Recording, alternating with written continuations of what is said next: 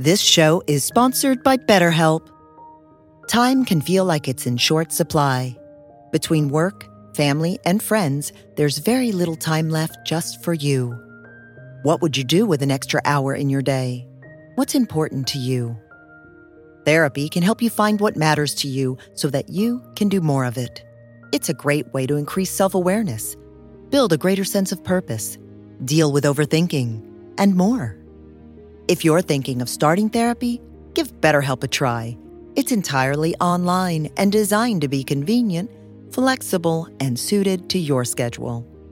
Learn to make time for what makes you happy with BetterHelp. Visit BetterHelp.com/BeHereNow today to get 10% off your first month.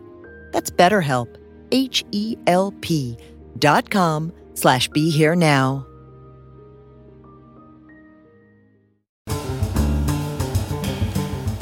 Welcome to the Rerooted podcast with Francesca Maxime, trauma-sensitive mindfulness meditation teacher and poet. Together, we'll take a closer look at approaches to transforming trauma with insights from psychology, neuroscience, spirituality, social justice, and the creative arts.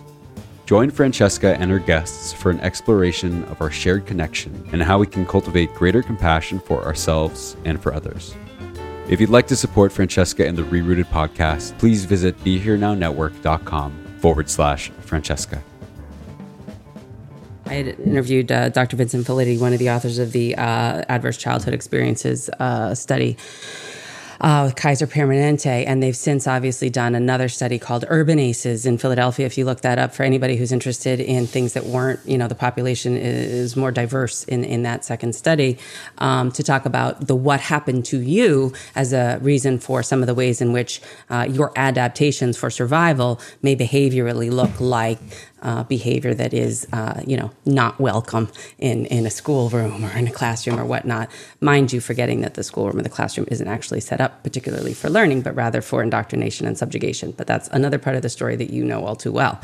But that this what happened to you piece is sort of part of my journey around understanding, okay, my ACE score when I figured that out was like a 4, I think, which is kind of high. Not as high as they can be, but certainly like kind of helped me understand that like, okay, so there's some stuff going on here that like happened to me that was like preceding me. And then I started learning a little bit about the way in which attachment theory and the way in which the resonance between the caregiver, which often is the mother, not only, but often, which is why I think Freudian psychoanalysis is, challenged because it's not always just the mother. It's if you could insert caregiver, I think maybe more of it might make a little more sense. But anyway, that beam gleam that you get when you're getting, an attuning and resonating with your mom or your, early caregiver, that you're feeling safe, seen, and soothed. You're getting your needs met. You're co-regulating as you would in the womb, but you're just outside of the body, but you're right close to the body. All those things. Yeah, my mom didn't get a chance to do that because I told you she's a doctor. She's, working. She only had a few weeks at home and then she was off.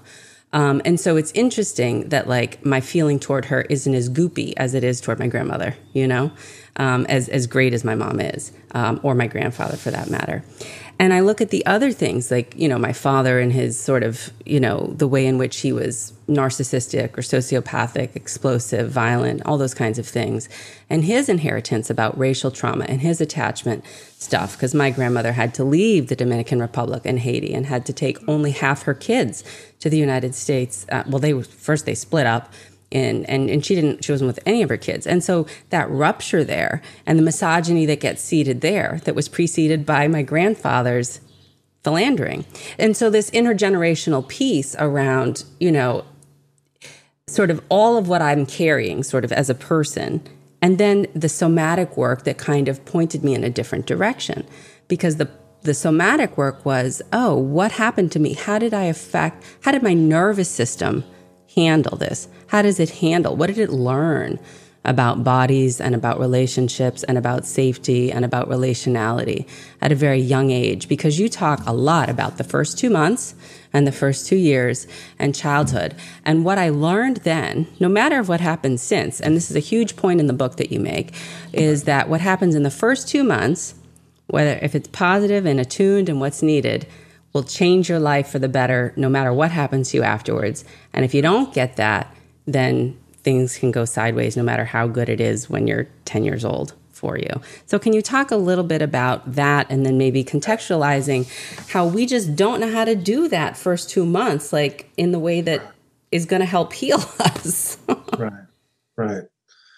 So one of the things that, I've been studying for about 40 years now is the development of a set of systems, neurotransmitter networks that originate low in the brain and then go up and innervate all the higher parts of the brain and actually control and regulate all of the autonomic nervous system, neuroimmune, neuroendocrine system. And so many people have heard of the norepinephrine, dopamine, serotonin. And so collectively, these neurotransmitter networks, which originate low in the brain, early in life, play a major role, not just in sending sort of neuron to neuron communication, but the pattern of activation that occurs early in life sends signals to undifferentiated parts of the brain, telling them how to organize, how to what to turn on and what to turn off. So early, both in utero and in particularly the first couple of months of life, these neurotransmitter networks are what we call morphogens, which means that they're communicating, but what they're communicating are what to do, how to develop signals, as opposed to I'm talking to you signals. I'm sending you a message signals. It's like I'm sending you a message, not that to tell you that you're going to become an acetylcholine neuron and that is involved in attachment, or you're going to become a glutamate neuron that's involved in some other specific thing. So if those networks early in life are activated in really chaotic ways, as opposed to sort of a pattern that sort of has this rhythm to it, where there's moderate activation and then quieting, moderate activation and then quieting. And that's what happens when the baby gets hungry and they activate their stress response a little bit and then they cry. But because there's a caregiver present, attentive, and attuned, they get regulated and they go back down to this baseline. And so if you have caregivers who are present, attentive, attuned, and responsive, like that would happen if you were in a hunter-gatherer clan, where there's an auntie, a mom, an older sibling, a cousin. There's, for every little baby, there are 4 or 5 adults who are capable of meeting your fundamental needs when you get a little bit dysregulated. And what that results in is this smooth, regulated pattern of activation of these systems that promotes healthy development of the rest of the brain. But more than anything, it really builds resilience in the stress response systems. So that couple of months of attentive, attuned, responsive caregiving is basically a resilience inoculation. Right. It's like getting an immunization for resilience. Now, here's what we do in our society. Rather than having 4 or 5 people around to distribute these responsive caregiving interventions, we've got one isolated caregiver who may have other young kids, she's living away from her own extended family, and she's not well connected yet to neighbors. And so, and we've got a world where it's like, well, you have your own apartment. I don't want to get in your stuff. I don't want, it's your thing. That's right. So here's this young person who's supposed to be taking care of the needs of all these kids on her own. And that's never, ever supposed to happen. Right. And now at least 1/3 of the households in the US, that's the way parenting is. And, you're on your own. Right. And it's exhausting. And I don't care if you're Mother Teresa and you have the stamina of, like a great athlete, it wears you down. And there's just no way that you can be everything for every kid in every moment. And so these kids get cared for, but the pattern of activation and regulation is different. And there'll be longer periods of crying a lot, and they'll be harder to soothe, and it's more herky-jerky. And that leads to a more vulnerable child. Right. More vulnerable in many ways, behaviorally, sort of physically also, like Exactly. in terms of illness and in terms of predisposition to social determinants of health, so to speak. Right. And Francesca, the point you made about the body, the whole feedback from the inner world, where the infant is trying to make sense out of her own body. It's like, if it's confusing, if it starts to be rhythmic, like every time I feel this sensation, this is that I later on understand is hunger, then somebody comes and warms me and holds me and rocks me and then meets my fundamental needs. Or does somebody come and basically prop me up in a baby chair and sticks a bottle in my mouth so that sensation goes away, but I don't feel anything on my body? That's right. That's a whole different experience than being completely embraced in the warmth of skin-to-skin contact from the mom. Right. And so the more we compromise the life of these young parents, the more we don't support them, the less they're going to be able to create these sort of sensory embodied experiences, these somatosensory baths that literally build in this total body experience of health. That's right. Skin contact, as you know very, very well, it causes just huge releases of wonderful hormones like BDNF, brain-derived neurotrophic factor, that is good for the brain, but it's also good for all the rest of the body. And so you're meeting the fundamental, this fundamental calorie need for the baby, but there's a somatic need that is going to become ultimately an emotional need. Yes. That's not being met. That's right. It becomes a relational need. It's the difference between doing a task, feeding the child, and being with the child in a way that also includes feeding, and I think that that's sort of your whole point is, that we're healed in relationship and love is healing. And I think it's so unfair because we've been fed the myth through capitalism and hoarding, or entitlement or subjugation or whatever you want to call it, of the rugged individualism and the nuclear family.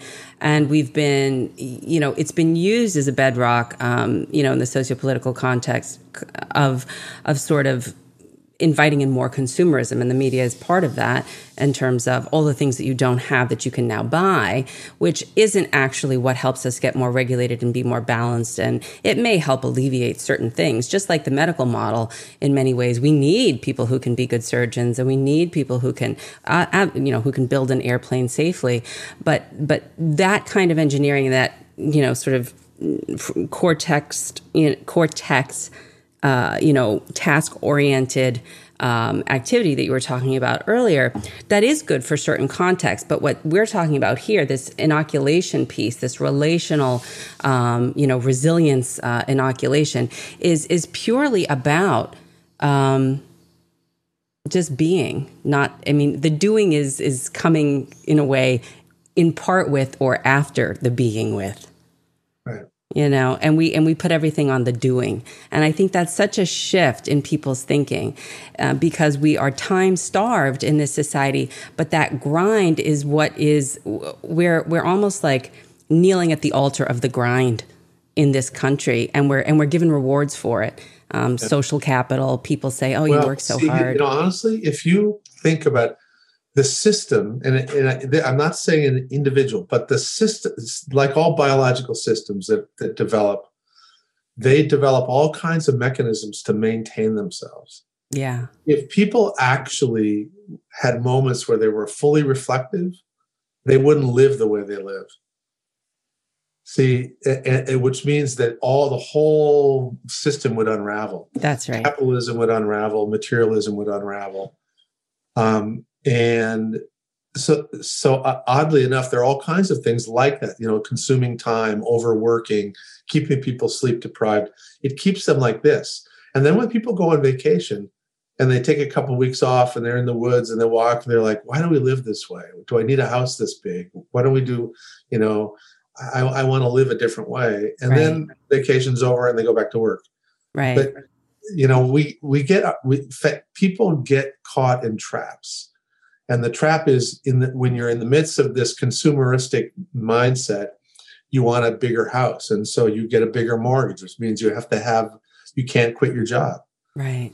People don't learn to save. You can't move if you, it's the amount of, these are all interactive, dynamic traps that we get caught in this modern world. And I think, honestly, until we have a certain critical mass of people who learn the skills you have, Francesca, well, no, seriously, learning.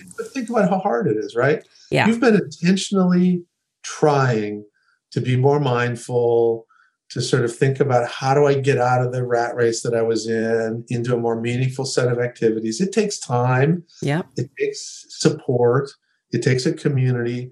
And there's a lot of people that are like, living in, I don't know, Dickinson, North Dakota, and they don't have a big community of people who are going to help them do that. Right. And so they just think about it, and then they go watch TV. Right. I want to watch my next Netflix series. Right. And I so appreciate what you're saying, because it does take all those things. And I think that's why the Nap Ministry is a great account to follow on Instagram. And, she's just basically saying, we need to have our time back, rest, especially for those of you who are people of color, those of us, who are people of color.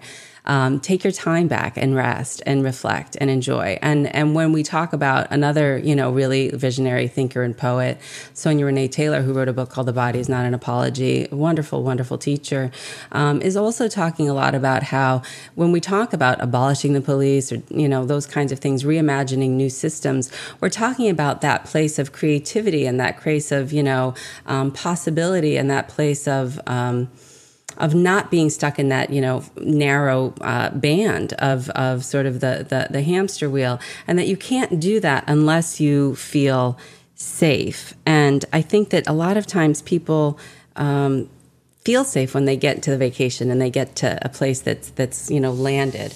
But when they feel as though they might be abandoned, that their tribe is going to leave them if they go against the grain and they don't want to live in this way anymore, I think that just kind of pulls them back in. And so it kind of perpetuates that, because again, it's relational. It's the magnet of relationality. Exactly. And your tribe, for many people who work, the people who comprise their clan for a big part of the day are the people they work with.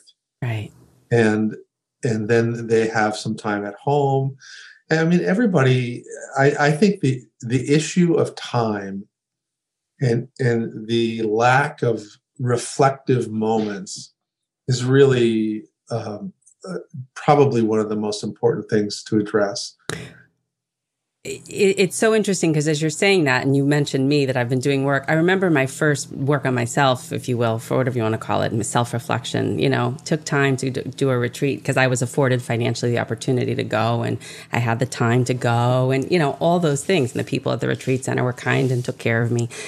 But I remember, until I sort of had my aha moment, as Oprah would say, which is when I don't know if I told you, I was put in jail about 5 or 6 years ago because I didn't use my directional and I didn't take a breathalyzer. So it's an automatic overnight. Oh. And I was in jail for 12 hours or 14 hours or 16 hours or whatever it was, with a bunch of other women who had been there before, and I had not been there before. And I woke up the next day and I never drank again. And I sort of started to, because I had a couple of drinks. And I had always, that had been sort of my self-medication piece around, trying to figure out how to quell the pain. But I was never, ever able to sit with myself. Because people say, meditate when I was drinking, like before this aha moment, this jail experience. I had never been able to sit with myself. But I knew the question was, why do I not feel worthy? Why do I not feel like I deserve the good things that people tell me about myself? I had graduated from Harvard. I was a television news anchor. I was outwardly successful. And yet my ex dumped me 2 days before the wedding. And yet I couldn't hold down a relationship. And yet I couldn't figure out, this drinking thing or, regulating my weight and, all these things that are sort of dysregulated manifestations behaviorally. And that thing about being in jail, everything kind of just stopped. And I was like, whatever it is, I can't do this anymore, right? I need to be able to do something differently with my life. And I couldn't sit. I tried to meditate before. I couldn't sit. And in this retreat, I just cried and I cried and I cried. And I just remember I was sitting, but I was sitting in community. I was sitting at a retreat. I wasn't sitting by myself. And after those experiences, I started to be able to sit by myself. And then I started to be able to notice that I could be with my thoughts and not be my thoughts. And then I started to notice that my awareness and my intentionality around where I was directing my attention had as much to do with what it was that I was manifesting or what was manifesting around me. And so these things kind of clicked into place very organically. And I was just as afraid of being by myself and sitting with myself and my thoughts as anyone, as any of my clients are today. And I will say that being able to be with it and knowing that they're not going to eat you, even though it feels like you're going to die, because that's the way I felt before, is a huge piece to this portal, I think, of what you're talking about, is giving yourself the space to be contemplative.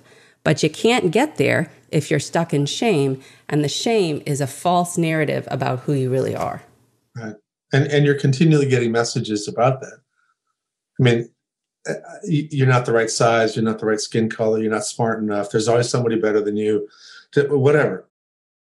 whatever your sense of self is built around, whether it's sport or school or good looks or whatever, you're just not enough.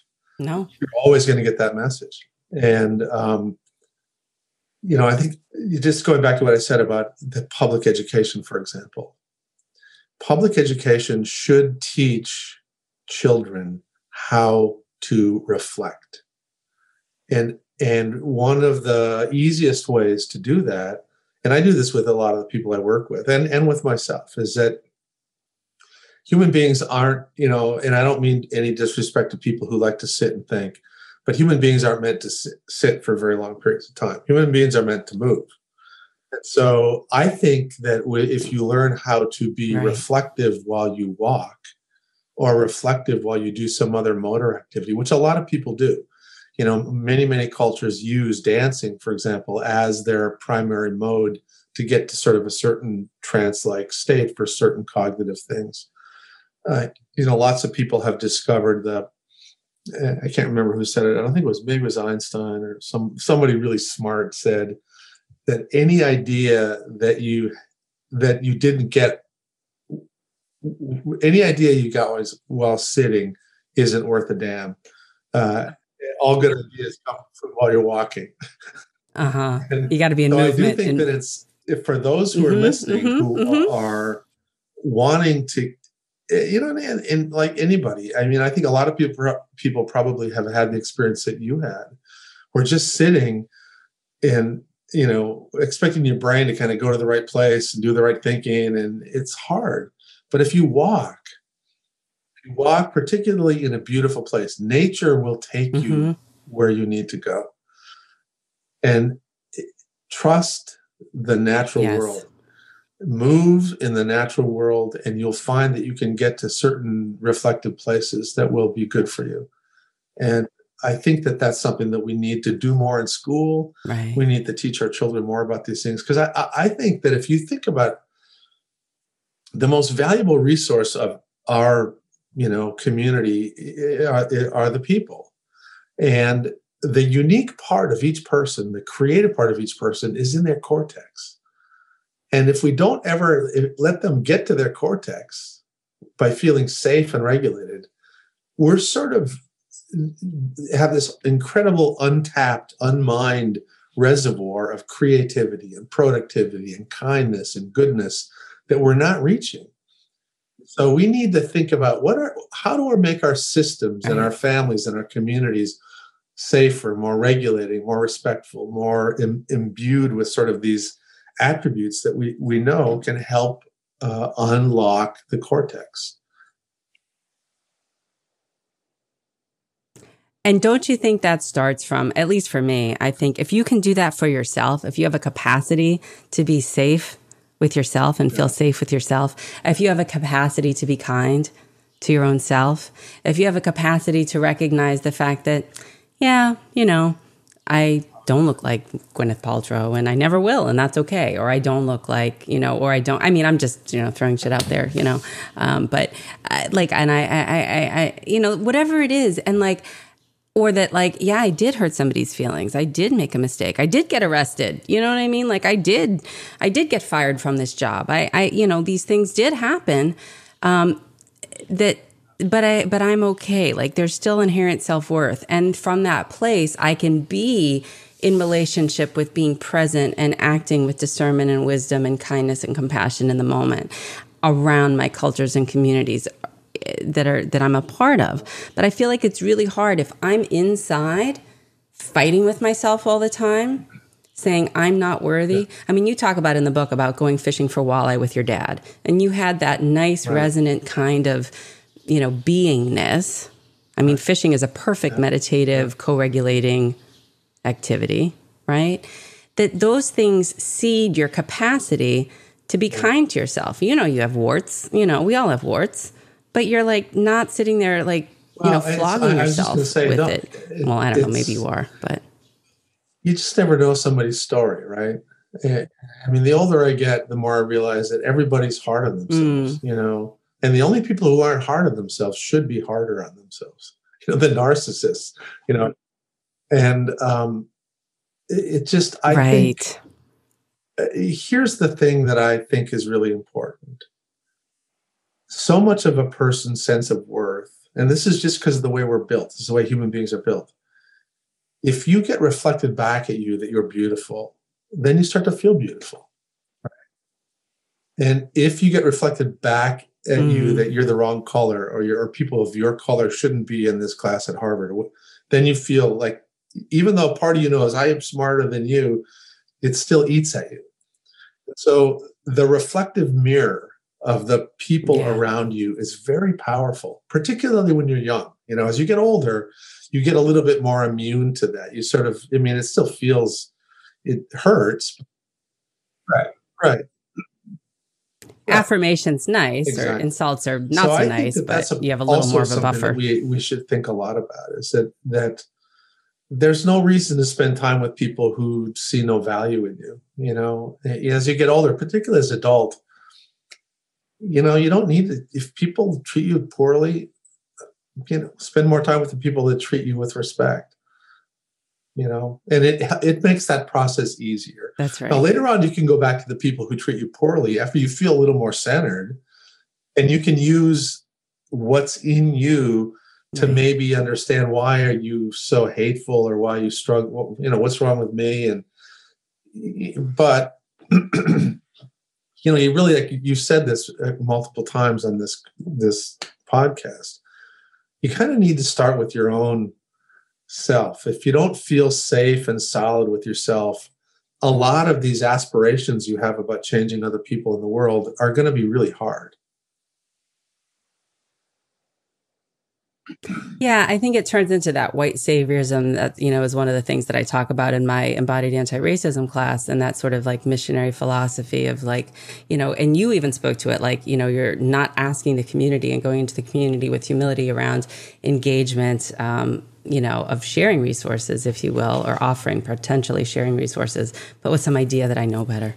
And that's just not, going to work, And you just said something else too about the idea of starting, kind of from the inside out. And what came to me was Dr. Joy DeGruy, post-traumatic slave syndrome author, talks about positive racial socialization as a way of helping, especially African-American children, have a greater sense of self-esteem, self-respect, and self-worth, but that it was a safety mechanism, to go back to our survival strategies and instincts, to have a Black mother, for example, tell, the little Black child, no, you're not as smart as Bobby, and no, you're not as whatever, because to make them be smarter would make them be standing out and make them be more of a target.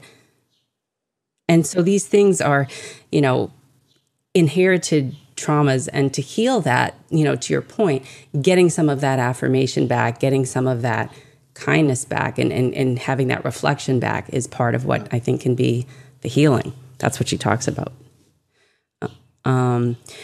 We've kind of gone all over the place. I mean, I really could talk to you for days, but I think the bottom line about a lot of what you offer in this book with Oprah is that, moderate, controllable, predictable, interactions, and you've talked about this, early on in a child's life are part of what keeps them regulated, and what keeps them feeling safe, so that when they grow up and they show up in the world, they can act from a place of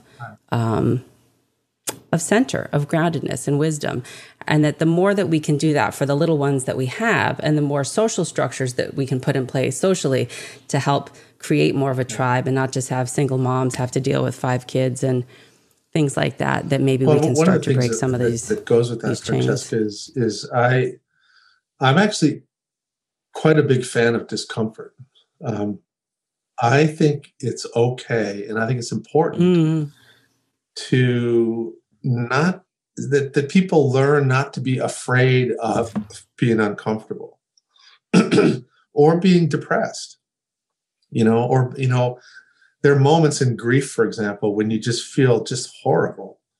But if you can keep a recognition that this is a passing phenomenon, that I'm not always going to feel this way, those moments over time, they just kind of get built to your catalog of what's familiar and what's known. And the more the range of your experiences includes these things, the more you're going to be able to stay centered in your everyday life, and when things come up that are unexpected or unpredictable. And it'll make it easier for you to be present for others when you're out in the real world. But I think that right now, so many people around parenting and even around their own lives as they get older, particularly as they get older, and they don't and when we're not being forced to do things that are new, we choose to only do things that are comfortable. We choose to only spend time with people that look like us. We choose only to eat food that we know what's going to taste like. So these little moments of exploration, of daring, of trying to go hike someplace where you've never been before, all of these little things where you stretch yourself a little bit, I think they're important for your brain. They're important for your heart and your soul. And I think we need to, from the moment children are young, we need to help them be okay with a little bit of discomfort. You go on a hike and you're going to get rained on. It's okay. You don't run back to the trailhead. You just learn how to hike in the rain. And it can lead to different experiences. I told you I saw two long hikes I've been on this last week where I saw a bear. One was, and I was on a national park trail. I was about, I don't know if you've ever been in a national park. They're just packed right now. So at the trailhead, there must have been 500 people. And half a mile in, there's 100 people. Wow. 1 mile in, I saw maybe 4 or 5 people, 6 people. Started to rain like crazy, and everybody left the trail. And I kept hiking, and it got rained on for like 4 or 5 miles. And at 5 miles in, mother bear and her cubs just come down on the trail, and I had this great moment, which I would have never had if I had. It was an uncomfortable hike. But I had this moment of delight in seeing this beautiful bear and her cubs. Yes. That's right. And I love that. And I know that that's part of your, being in nature. It sounds like, we haven't talked about if you have spiritual practices, but I'm making the assumption that being in nature is one of your spiritual practices, if not the practice. Yeah. And from a mindfulness perspective, the fundamental teachings are nothing is perfect, nothing is permanent, and nothing is personal. And I'm paraphrasing Ruth King, but these are the core mindfulness teachings. And so to say that this is a passing emotion, or like, again, Dick Schwartz with no bad parts, that the internal family systems model, that all emotions are welcome. It's just that, mindfulness teachings tell us that there are certain things that we prefer, that we like, that we want to gravitate towards, that we're greedy about, certain things that we're aversive towards, which is, we're hateful about, and certain things that we don't give a damn about, that just sort of pass us by, that don't really, register on our radar because they don't impact us or our perception in any particular way, because we're not programmed to be sensitized to them as a threat or as something that we need. And that when we're overcoupling to somatic language, somatic experiencing language, that our preference with the experience, and we don't have the neutrality or the equanimity and mindfulness language around what it's like to be with the experience, to kind of be the witnesser or the observer or the, in focusing language, accompaniment to the experience, that we end up getting so garbled and caught up in our preference for or against with the idea that we dislike it, and then with the belief, which is the hardened thought around it potentially being permanent, and then we just run, as opposed to, or as you say, we freeze, we fly, but, really we want to flock, which is one of the things you talk about in our book, is to connect. And I think that that's so important, because you're saying in your language, and I'm trying to introduce different language from other models and things that I've learned, that it's all talking about the same thing. Is the more that we recognize we're a part of the river of experience, the more that we recognize we are energetically always in relationship to everything, and that we're not static. And as such, we're open. The more receptive we are, the more curious we are, the more secure we are, the more confident we are, then we can be open to the delight of the experience of the bear. And you're not the same man you were a week ago because of it. I like that. That's a beautiful way of thinking about it. So, well, you've given us so many beautiful gems to think about with this book. I want to give you an opportunity to maybe offer any last parting words. I feel as though, like I said, we could talk for days, but I want to respect your time, because it's been a really whirlwind period for you with this book. What Happened to You with Oprah Winfrey, New York Times bestseller. I encourage folks to read it. It is... I just want to say I love talking with you, Francesca. It's so much fun. Your big smile makes me smile. Look at this. Even across the airwaves. Well, one of these days we'll talk about poetry too, and we'll talk about, writing and stuff like that. And maybe how creatively, like you say, walking. And I also want to put a plug in for walking meditation. You don't have to sit there. A lot of practices encourage walking meditation and Tai Chi and, those kinds of things. Aikido can be a form of healing also. But What Happened to You is the book. Dr. Bruce Perry is the author and the guest today on the Rerooted podcast. You can learn more about him by Googling his name, Dr. Bruce Perry, the Neurosequential Model, or the Child Trauma Academy. You can take some of the trainings that he offers. You can find more about me at maximeclarity.com, MAXIME, Clarity, CLARITY.com. I will be offering another embodied anti-racism class coming up in the fall of 2021 through the Copper Beech Institute, and the Wisdom School through Embodied Philosophy is offering on repeat the class that I offered in the spring of 2021 on embodied anti-racism. For anyone who wants to look at sort of interrogating both the social components and the somatic and neurophysiological and neurobiological components of what it takes to kind of transform ourselves and potentially society from the inside out. It's kind of a big lose that aspiration. I don't know who said this was a good idea to try, but I'm trying. Don't lose the aspiration. Be hopeful. All right, Dr. Bruce Perry. Sorry, go ahead. Finish. Things will change. Things will change. Things will change. Yep. I like the optimism. Thank you so much for being on Rerooted. All right. Take good care. All right. Bye, Bruce. Bye-bye.